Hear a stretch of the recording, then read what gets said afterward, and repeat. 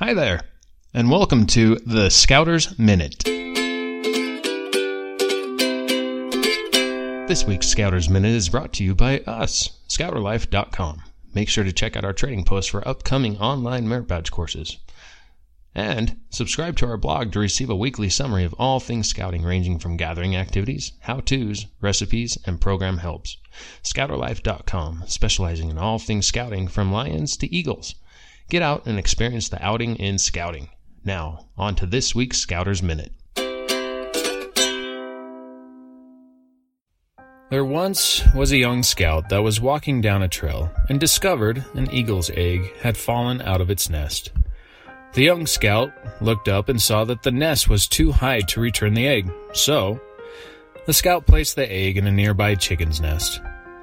The egg eventually hatched, and the little egg became part of the family. The mother hen treated the little eagle exactly the same as the other chicks, and taught the young eagle how to find worms and grubs for food. The young eagle thought it was another chicken among chickens. When it came time to learn how to fly, the young eaglet did as mother hen taught, and only flew a few feet at a time. And then one day, a little older now, while pecking for worms and grubs, the eagle looked up to the sky and noticed a beautiful and majestic bird soaring high in the sky.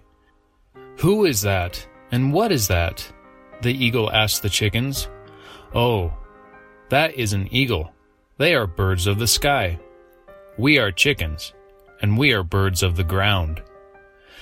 The eagle, after seeing the majestic bird in the sky, had a longing desire that had always been there. The eagle realized that a decision was to be made.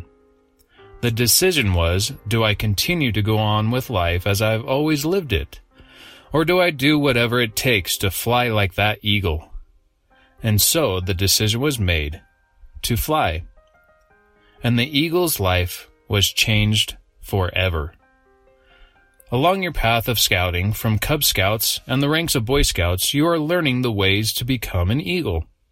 When the moment is right, spread your wings and fly with the eagles.